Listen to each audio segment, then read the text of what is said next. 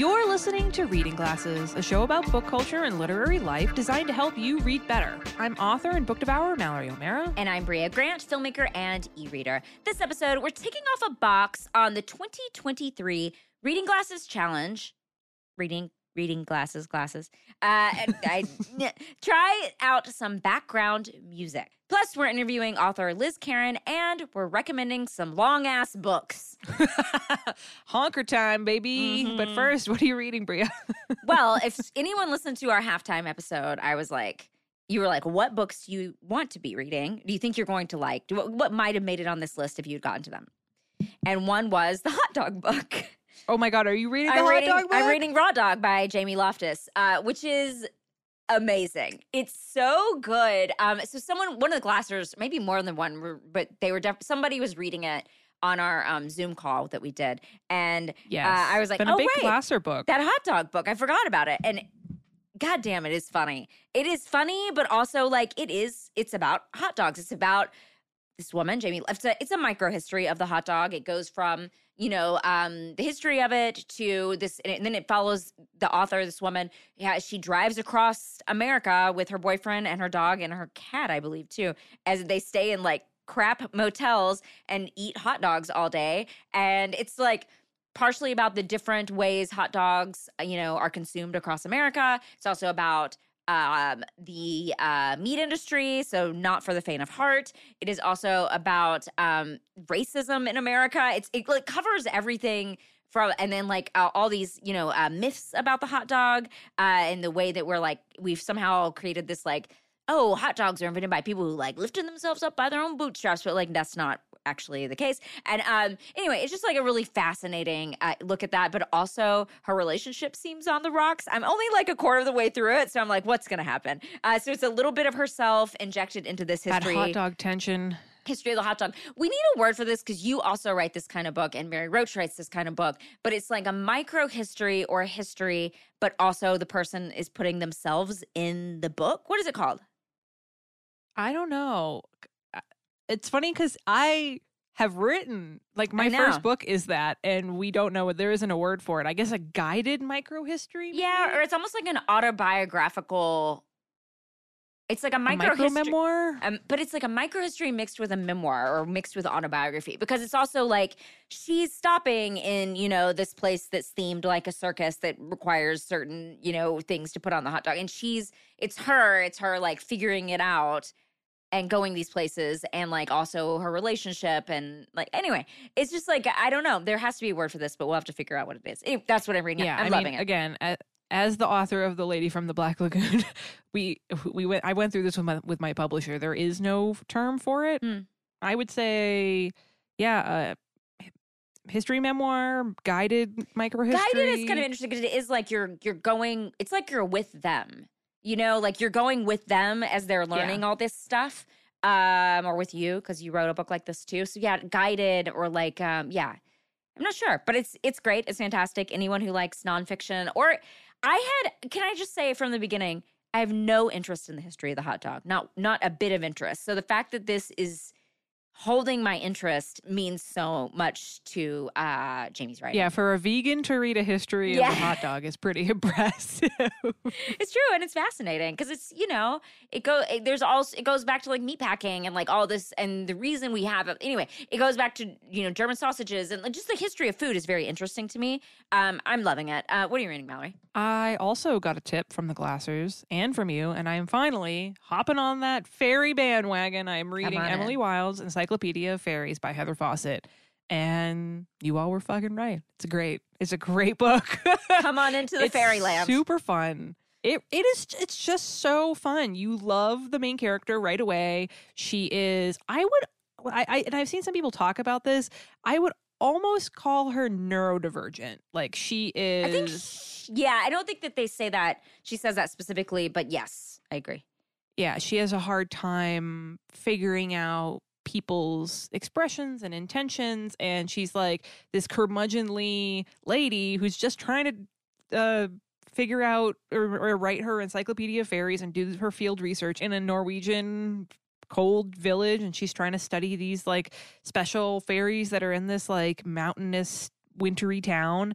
And she has to deal with her colleague who is like very, very charming and frustratingly attractive. And she keeps getting like pulled into these mysteries and problems of the townspeople that have to do with fairies. And they, of course, want her to solve them. And she doesn't want to help anybody. She just wants to do her research, which I actually really relate to. And it's just so fun. It's so great. And I am really looking, I haven't finished it, but I know that there's, the next book is coming out next year, and I can't wait. I'm so excited. Great. So thank you, Bria. Thank you, Glassers. That's Emily Wilde's Encyclopedia of Fairies by Heather Fawcett. And mine is Raw Dog by Jamie Loftus. So we want to take a moment to share some listener feedback. Bria, we got some really important follow-up from the person who wrote in to ask for Wheel of Time recommendations. Okay. And they were named after a Wheel of Time character. Let us know what was happening here. And we were like, did you name yourself? Yeah. What is going on here? So it's from Alana. And Alana wrote in, hi, Bria and Mallory. I finally caught up and listened to episode 293 and heard your recommendation for breaking me out of my Wheel of Time book slump. Thank you so much. I'm so excited to read these new books. I actually muscled my way out of the slump by reading Brandon Sanderson's Mistborn series, which I highly recommend. Sanderson finished writing the Wheel of Time series after Robert Jordan passed away. So his writing style was familiar and it helped ease me into loving a new world. Right. It also helped that I got a book journal for Christmas, and as a very checklist-oriented person, it was really motivating to see my list of books that I have read grow. My mom named me after Alana in the Wheel of Time books, and I resisted reading them for a long time, but I'm so glad I finally did. I now own her collection of the series, and it is so well loved the bindings are falling apart. It's my dream to rebind them one day with some fancy leather covers. Thanks so much for your endless positivity and reading encouragement. I've gotten so many good recommendations from you and have dumped all book guilt forever. This is so cool. How wild is it that your mom loved a series and named you after it, and then you start reading it reluctantly, and then you become obsessed with it? I love that. It's fantastic. I love it. So cool. Yay. Okay, well, I'm glad we also figured out what was going on, because we were like, maybe Alana named, chose that name based on the book. Respect. Yeah. So Kayla wrote in and said, I just wanted to let you know about a bookshop I recently discovered in my state, Oregon.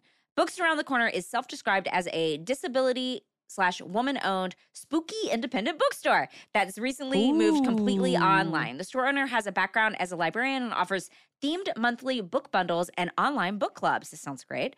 This year, they launched their Read It program, where one of the perks for completing your goal is a gift certificate for your own, wait for it, personal pan pizza from Pizza Hut. I thought you both enjoy hearing that at least one bookstore is continuing the personal pan pizza prizes, and I thought Mallory especially would enjoy hearing about the spooky/Halloween themed bookstore. Oh, link in the show notes for listeners, but also for me. I want to check this out. This is amazing. It's in Gresham, or it was in Gresham because it's all online. Wow. Yeah, right here. The 2023 Read It program is right here. This is amazing.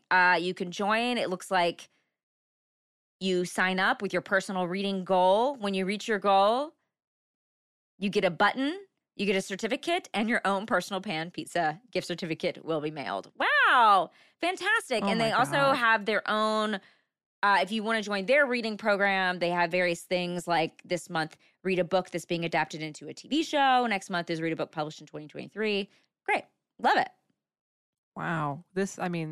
Talk about a bookstore that gets it. Mm-hmm. I am going to check this out as soon as we're done recording. Then Nick wrote in with Wheelhouse and to say, hi, Brie and Mallory, longtime listener since 2019. I recently listened to the episode on seasonal reading where you wondered why wintertime feels like fantasy book time, and I think I have the answer. Ooh. All 3 Lord of the Rings movies came out in mid-December between 2001 and 2003, like I could ever forget. And those same years, the Harry Potter movies also came out in November. I think this is why, for many of us, myself included, wintertime is fantasy time. By the way, thanks for everything you do on the show. You've helped me fall in love with reading again over the last few years, and you've even helped me keep reading more during grad school. I couldn't have done it without you. My wheelhouse is a work in progress, but includes fantasy, YA, real self-help, disaster lesbians, Japanese culture, microhistories, memoirs, and period pieces. Nick, we are so happy to help. And I think this is a good theory, because I think that for a certain generation, it was like wintertime meant either a new Harry Potter movie or a new Lord of the Rings movie for many years. Maybe it's also that they wore pelts. Did we talk about that already? What? They wear a lot of pelts. And, you only wear those in the winter, pelts and leather. It's not like anybody's Brio running around going in a fantasy. out on left field. Just saying. Could be. A lot of pelt-heavy books. Yeah, they are I all don't think they wear pelts in Harry Potter. No, you're right. Well, didn't Hagrid... They do wear cloaks, though. Didn't Hagrid wear pelts? Hagrid is a pelt. Okay, you're right. Cloaks. Well, cloaks or pelts or like, thick leather in various, depending on what you're doing. All right, we have several theories. All theories are valid. Well. Winter movies and pelt-forward literature. So, quick bookmark from Bria. Quick bookmark from me. On July 8th and 9th, which is right around the corner when this comes out, I did a virtual panel for a horror conference called Access Horror, which is all about disability and horror. And I can't remember which day my panel is on. I want to say it's the 8th. But I talked about... We can put a link in the show notes. Yeah. But I talked about who gets to define horror and what horror means. And I'm on a panel with also... Oh, it's on the 8th. I'm on a panel with all sorts of really cool people. But we just got to talk... If you love horror, that think this is a great thing, you can buy... And it's all online. You can just watch it online. And I think there's also a film festival that is accompanying it. Totally worth going and checking out accesshorror.com if you want to check it out. It's about horror and disability. That sounds awesome. All right, you can email us at readingglassespodcast@gmail.com if you want a list of all the books we talk about on the show delivered to your inbox every month. You can sign up for our newsletter. There's a link in the show notes. Before we tick off another box on the 2023 Reading Glasses Challenge, we're going to take a quick break.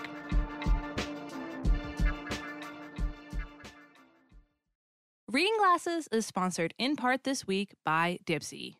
Hey, Glassers. Are you a huge romance fan, big erotica fan, always looking for new books, new stories, new authors? Maybe you have always been curious about romance and erotica, but you have no idea where to start. You have no idea what's in your wheelhouse. You just really don't know how to dive into that sexy pond. Well, Dipsy has got you covered. It is an app full of hundreds of short, sexy audio stories designed by women for women. It is radically inclusive, and Dipsy has stories for straight and queer listeners. We love that. And 56% of their stories are voice acted by people of color. They also have soothing sleep stories and wellness sessions and sexy stories that you can read. But we all know you're really here for the short, sexy audio stories. We love Dipsy. We think it's an absolutely great app. It's designed very, very well. It is designed in a way that appeals to people who read tons and tons of romance. And for people that have never tried the genre and are trying to find what they like, you can search by wheelhouse item, whether it's type of protagonist or type of situation. It's so much fun. It is so well designed. It's so great to listen to. And for listeners of the show, Dipsy is offering an extended 30-day free trial when you go to dipsystories.com/glasses. That's 30 days of full access for free when you go to dipsystories.com/glasses. That's dipsystories.com/glasses. Glasses.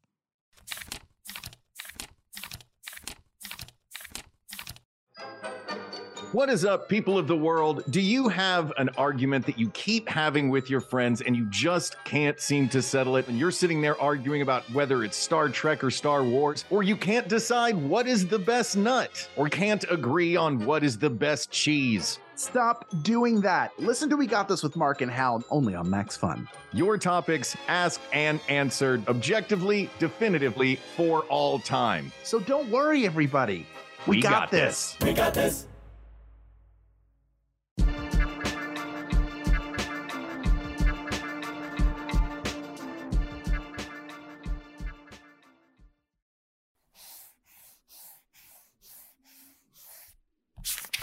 This week, we're ticking off another box on the 2023 Reading Glasses Challenge. Try reading with background music. What are the best things to listen to while you read? Can music help you focus or get you deeper into the story? And how did we complete this part of the challenge? So first off, we want to remind folks of the rules for this challenge task. We know Glassers are very concerned with making sure they do things right. All you have to do is try it. You don't have to read a whole book with music in the background or even a whole chapter. You just have to try it for a few minutes. And I do want to say, someone wrote in to ask if you are visually impaired and you only listen to audiobooks. My recommendation for completing this part of the challenge is listening to an audiobook that is a dramatization. So it's got like sound effects and background music. And so we'll do a segment on the show in the future with recommendations for that. But there are tons of those out there. I'm pretty sure the new Sandman adaptation is like that. Yeah. Neil Gaiman's Sandman, which is really cool. I think Andy Stevenson's Nimona is like that, but try to find an audiobook that has some background noise, something else going on back there. Which sounds really funny. I don't know why I said it like that.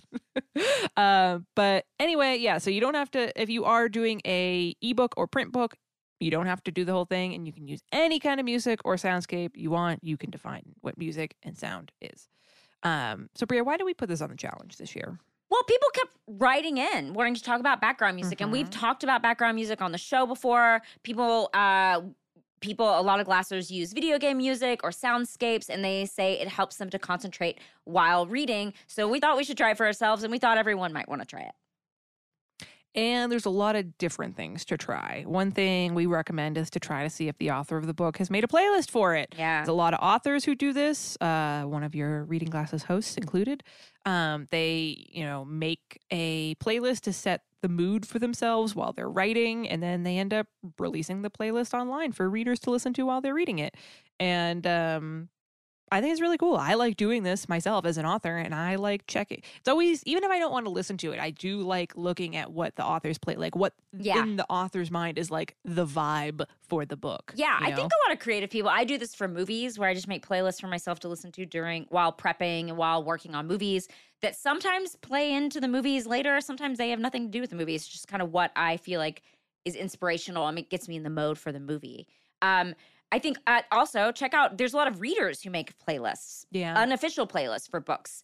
If you are looking for one of those, you can just go Google the title of the book plus playlists, and it can get you into a mood for that book. Or you can at least just kind of see what other people are thinking when they're reading that book. Yeah, it's always cool to see what people think the energy of that book is. You know what I mean? And if you are like my boyfriend who cannot listen to lyrics while you're reading, he is like, Jeremy thinks it's like a superpower of mine. He can absolutely not listen to. Are you the same way? Oh yeah, I cannot listen to lyrics. I can't even listen to music. We'll get to that in a second. But yes, I cannot. Definitely not lyrics, and usually not. And no, honestly, I can't listen to anything while I'm reading. But silence, cone of silence. Yeah, just silence. Even when I'm working, I try to put on like cool like music in the background. But yeah, if there's lyrics, no, that's awful. Well, if that is you, we are recommending video game soundtracks because as many glassers have written in, video game soundtracks are designed to play in the background while you read things and figure out puzzles. So maybe try finding a game that is in the same genre as your book and listen to that soundtrack. But that is a good way to try this, maybe get into it. As well as movie scores. There's so many great movie scores, especially if it's one that like maybe is similar to the book, or you'll just find movie scores. Like there's so many scores that I just really love, and I will put those on when I'm trying to do some work. It's like the only thing I can actually put on. And don't forget about soundscapes. YouTube and Spotify, they're full of these. It's just hours of like sounds of a medieval tavern or spooky haunted woods. And these videos, they're long. They're like an hour long. They'll have soft music. They have little environmental sounds like, the tinkling of glasses, or maybe if it's like a cozy, tavern, might have some fire crackling or nature noises if you're in the woods. There's all sorts of great, these people are out there creating these things just for you. You can find the one you're looking for. So, Bria, you already spoiled it a little bit, but how did you complete this part of the challenge? I haven't done it yet. I have not done it. It's been on my list to do. I'm kind of doing the Reading Glasses challenges in order, and I haven't gotten back past read the book of someone close, favorite book of someone close to you. I haven't gotten that. I'm listening to one right now, but I haven't gotten through it. This is so hard for me because if there is music on, I just have trouble paying attention. It's one thing at a time for me. I will just find that my energy or my attention span goes elsewhere, or I'll be like, well, this isn't right. And I'll go try to like fix it. It's just very hard for me, but I'm planning on doing it. I think a soundscape could be good for me, but also I have a playlist of soundtracks that I love, movie scores. There's also like some lovely person makes this one movie, like they put new songs from new movies on this one playlist, and I listen to that one all the time. So I'm always listening to that's awesome. new movie scores, and they pick like the best song from each new movie, or not every movie, but they update it, you know, once a week or something. And I thought I could pair that with a really epic book because it's usually really big scores, like very like, you know, big orchestral scores could be really fun to read with an epic book. I'm going to try it. I'm going to see how it goes. I've tried it in the past. I've had a lot of trouble. I think A Crackling Fire is way better. I'm so much happier with that. But when there's a little bit of music, my brain can't handle it. I get it. My boyfriend's the same way. Like, whenever Jeremy's not home, like that's my little treat to myself. It's like as soon as he leaves, I like put music on so I can read too. What about you? Have you done this already?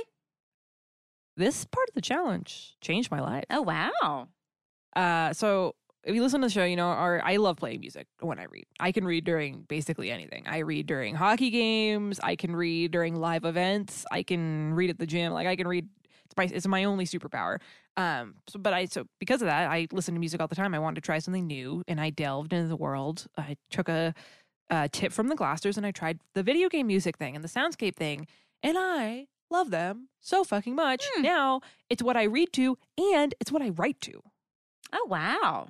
I have like this massive YouTube playlist of like Gardener's Cottage and The Magic Bookstore in the Woods, Volume 4. And like, I fucking love it. It really is nice. And it's really fun to match them to the current book that I'm reading or to the current book that I'm writing. There's a couple of video game soundtracks I like.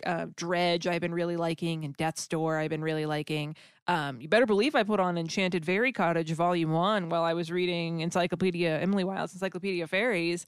I really like it. I can't believe it. It's like my preferred writing thing now. I feel like we should have one of these people who make these soundscapes on the show. If you make one of these soundscapes or you know someone who does, I would be curious, like, because these people are making hours of this. Yeah, some of these are like 4 hours long. And it's like, most of the ones that I like have like a little bit of soft music, but it's like mostly sounds of a river or like wind and trees or like a crackling fireplace. And it's just like, oh man, it's so cozy. Bless them. I was recently shooting something and I needed like the equivalent of a green screen, but it's a gray screen like on my laptop. And I went to YouTube. This is just something similar. And I typed in gray screen, and someone had put 12 hours of a gray screen on YouTube. Weirdest part was there were parts that were more popular. You know, you can see certain parts are more popular. Someone skipping ahead to get to more gray. To like a different part of the gray screen. It was very weird. I don't know why they would be more popular. Funny. But yeah, so bless these people who are doing this kind of stuff. We're using them, y'all. We're out here using it. So thank you for making them. Yeah, I would definitely like to talk to someone. If I'm trying to think of the names of the YouTube channels. Vault of Ambience is one of them that I listen to a lot. Love it. I also listen to a lot of like soundtracks and scores from World of Warcraft areas, which kind of segued into this. But yeah, we love to talk to you. So send your thoughts to readingglassespodcast@gmail.com. We'd love to know what you are listening to, how you are completing this part of the challenge. And before we interview Liz Kerin about her new book, we're going to take a quick break.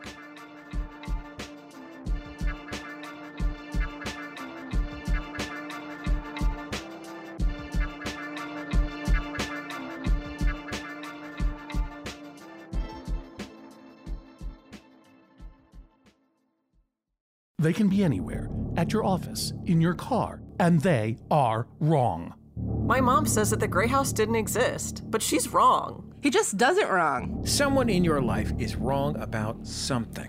Something small, something weird, something vitally important.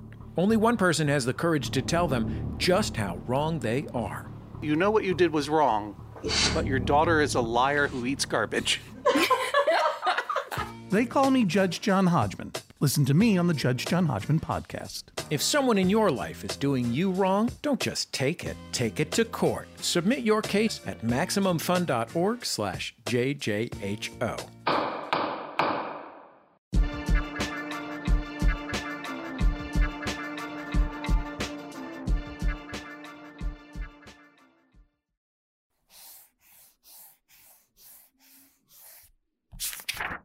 So here we are with Liz Kerin, author of Knight's Edge. Thank you so much for being here, Liz. Hi, Bree. Yeah, I'm so excited. I'm a fan of the pod, and yeah, thank you for having me.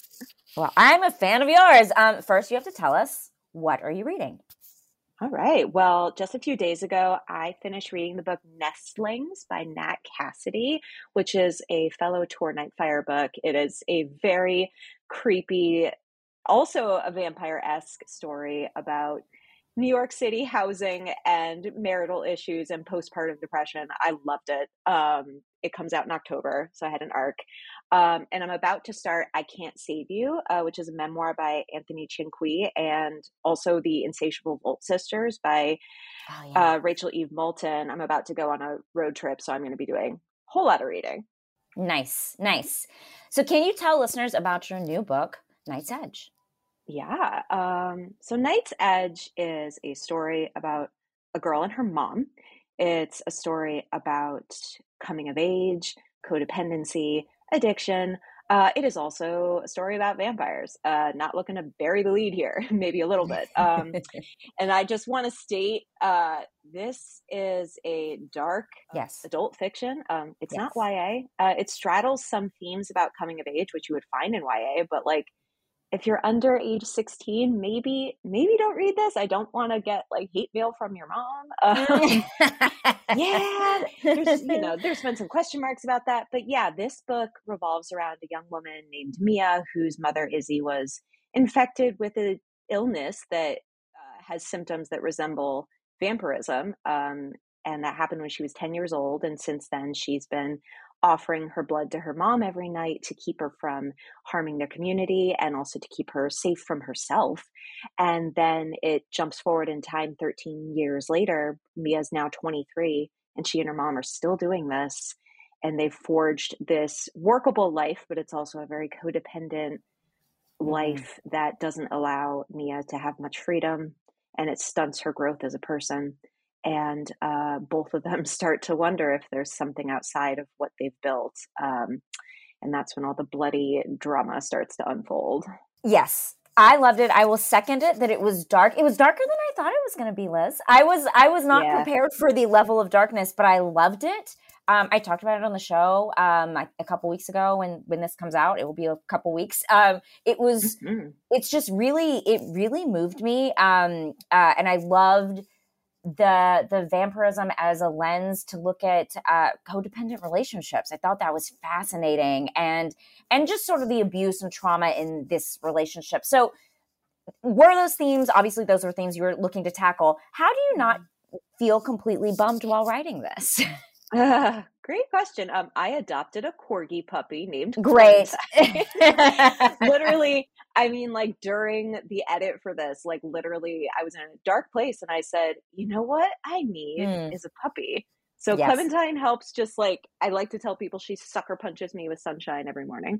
And then when I was writing the first draft of this, which was during COVID actually, so it was 2020, I would, go write a super upsetting scene. And, during that time I was playing a lot of Animal Crossing, like all of us were. So I would then go pull weeds on my island for an hour. And it was like this weird little meditation. So the puppy and Animal Crossing were two things that kind of helped me process all of the dark stuff I was writing.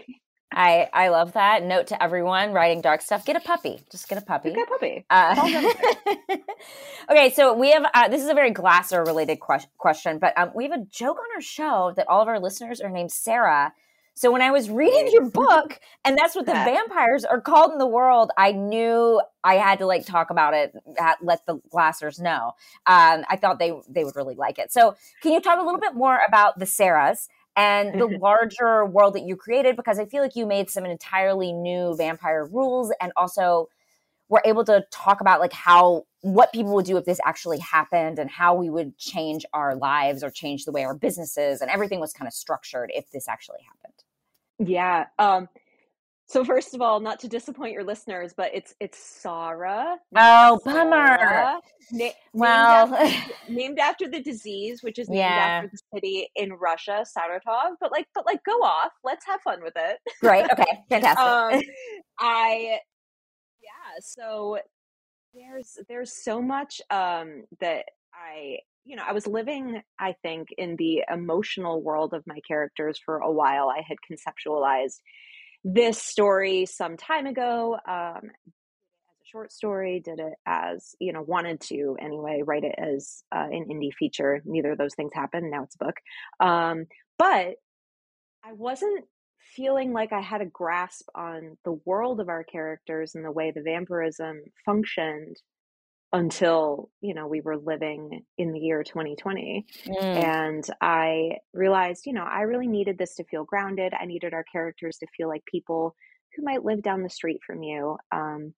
So certain elements of a vampiric pandemic and just the general dystopia of it all feel so much more realistic now than maybe they would have 5 years ago, just considering what we've all lived through as a society. So you got in this story things like scanners that force you to give a drop of your blood in order to enter a business establishment. And that kind of reminds me of when we used to have to take our temperature to get into a restaurant or try and close at a store, Totally. all of that feels real to me because it was real. And then you had all this stuff about, misinformation about a disease on the internet, all of these false prophets claiming to have all the answers, very angry people on social media trying to find resources. That's all in here too. So all of that combined just makes it, for me, feel very lived in and very authentic. Well, I'm going to start pronouncing the Sarahs that write in. I'm going to start pronouncing them Sarah for you. Sarah. No, I could totally see that. It rang true to me when I was reading it. I was like, right, this is exactly how we would deal with this. So Mia this is a coming of age, like you said, even though she's not a young person. I mean, she's young-ish, but she's discovering her queerness sort of at a later age, which is something we actually get a lot of requests for, people wanting to read books that have this as an aspect, because a lot of coming of age queer books are set in like early in the teen years. Oh yeah. Yeah. Yeah. So what made you make that decision, making it happen later for her and making her realize not just her queerness, but sort of also realizing that she's in a codependent relationship and trying to figure out how to get out of that at a later age? Yeah. I mean, the late blooming queerness aspect of the story was super important to me as the writer. One thing that childhood trauma and parentification, which is, when a parent and child roles are reversed and the child is the one parenting your parent. One thing that those two events can do to a person is that it really stunts our sense of who we are as like fully formed sexual adults. So for me personally, I came to embrace a lot of really wonderful nuances about my own sexuality as I got older and created more distance from, some of the trauma that I grew up with, which had stunted me. I felt like I was finally allowed to start growing up. And I think that is what's going on with Mia here too. And I was really grateful to have this creative experience because it helped me articulate a lot of important aspects about my own sexuality that had up until now kind of been, like I said, stunted by some of the factors of my upbringing. And I'm still getting comfortable talking about this and finding the vocabulary for it. But I think that's why late blooming queerness is so important to show in literature, in TV, in movies, because like you were just saying, we have a lot of great stories about, young adolescent characters discovering who they are, who they love, etc. But I want to see more characters in like their 20s and 30s and beyond who kind of wake up one day and discover this missing piece of themselves, So I didn't see very much of that, like in the books I was reading, as you were just saying. So I was like, well, let's include it here because I want it. I love that. And I love that it's here. I absolutely adored this book. It is one of my favorite books I've read of the year so far. So thank you so much for writing it. That means so much to me because I know you read just a load of books every day of your life. I read some books. Yes. All right. Last question. What is your reader wheelhouse? Like something that will make you pick up a book no matter what? Ooh, that's a great question. Okay. Well, as a reader, I am drawn to some things that I do write about. I'm always drawn to dark, whimsical, coming of age stories, books about understanding your upbringing in like a new way. So books like White Horse by Erica Worth, Little Eve by Catriona Ward, I really liked. and The Book Eaters by Suni Dean. Those are all books that kind of hit that sweet spot for me perfectly. That being said, like, I also love reading outside my supernatural genre. So like, I'm also a huge fan of literary fiction and memoirs. So particularly stories that explore like this really messy gray area in relationships. So for example, books like In the Dream House or My Dark Vanessa or Love Medicine. Those are just like singing my love language. So I know I just said a lot of things that don't sound connected. That sounds totally connected. It sounds like the perfect wheelhouse, actually. It's great. So where can people find this book? Where can people find you online? Tell us everything. Okay, so this book is going to be released on June 20th, which is, oh my God, so soon. We're recording this June 1st, so 20 days. Oh my goodness. All major retailers. It's going to be in hardcover and ebook and audiobook. The audiobook is amazing if you're an audiobook listener. Chase Sweet Wonders, who you might know from Bodies, and Bupkis and Generation on Apple. Cool. She did the audiobook and oh my God, just blew my mind. So if you like audiobooks, you should listen to Chase's narration. And then, yeah, so paperback is next year, but those are the 3 formats we've got right now. And you can find me on Instagram at Liz Kerin, and my website is lizkerin.com. I'm also on TikTok sometimes, but I don't update it a lot. I'm a bit of a lurker, but I'm there at Liz Kerin author. Great. Fantastic. Thank you for coming on the show. Thank you so much for having me. I loved it.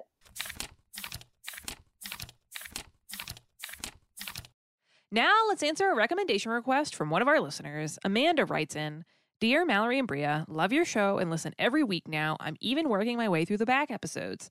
I especially appreciate how you validate readers of every kind and with every sort of taste. You're making the world wider and sweeter for us all. I'm looking for recommendations of an unusual sort. I often hear you recommend short books to help get people out of slumps.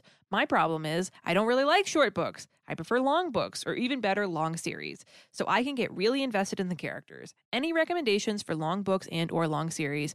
My wheelhouse is literary or historical fiction, fantasy, strong character development, romance, battles, adventures, unlikely friends, gay and queer characters, sad endings that still make you happy you went on the journey, and rich prose. Bria, what are the honkers that you are recommending?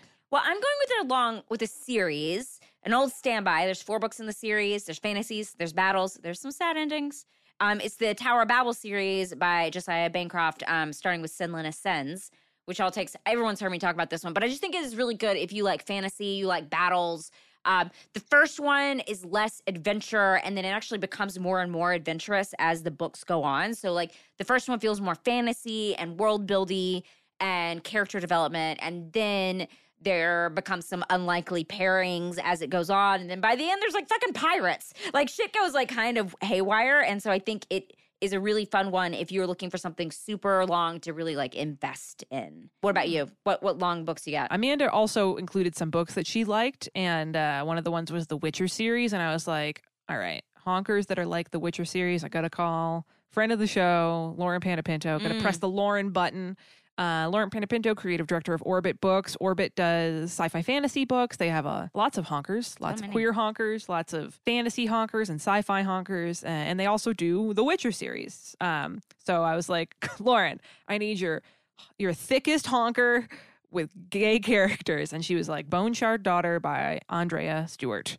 And because there's been a couple other like big fantasy series that are queer that I've recommended on the show, and I wanted to find something that I hadn't recommended. Love that. And she said, this is a great recommendation for someone who likes the Witcher books. Huge fantasy book, lots of cool magic, great characters, romance and battles and adventures like Amanda's asking for, and queer characters. So it's ticking all the boxes.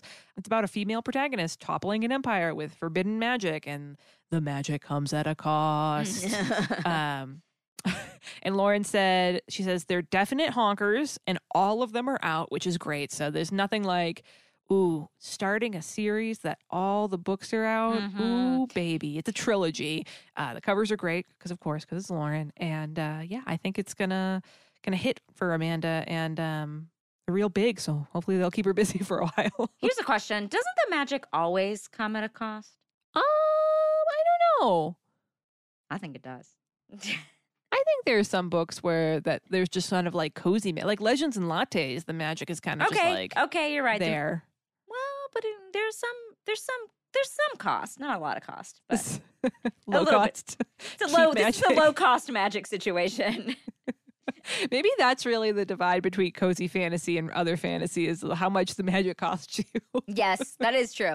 Because it's going to cost regardless, but like how much does it cost?